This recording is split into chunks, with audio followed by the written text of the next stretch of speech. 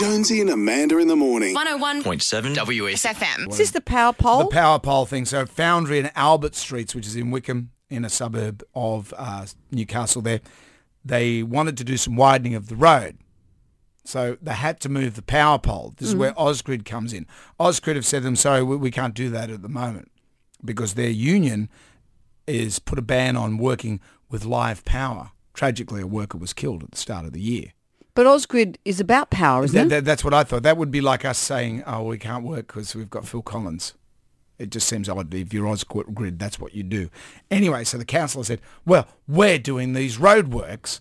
And then Ausgrid's, well, I'm moving the pole. What results is Meme City now. So the picture I saw was that the road has been widened and now the power pole is pretty much just in the middle of the road. Yeah. You're not driving anywhere near Newcastle, are you? So what do? You have to drive around it? Well, that's what I'm worried about. How stupid. But how stupid. It's stupid. It's stupid, but it looks great on pictures. So you're not going near Newcastle? No, why? Oh, well, you got lost on the way to work this morning. I think you don't need any more hazards like someone put a pole in the middle of the road. Leave me alone. Jonesy and Amanda in the morning. 101.7 WSFM.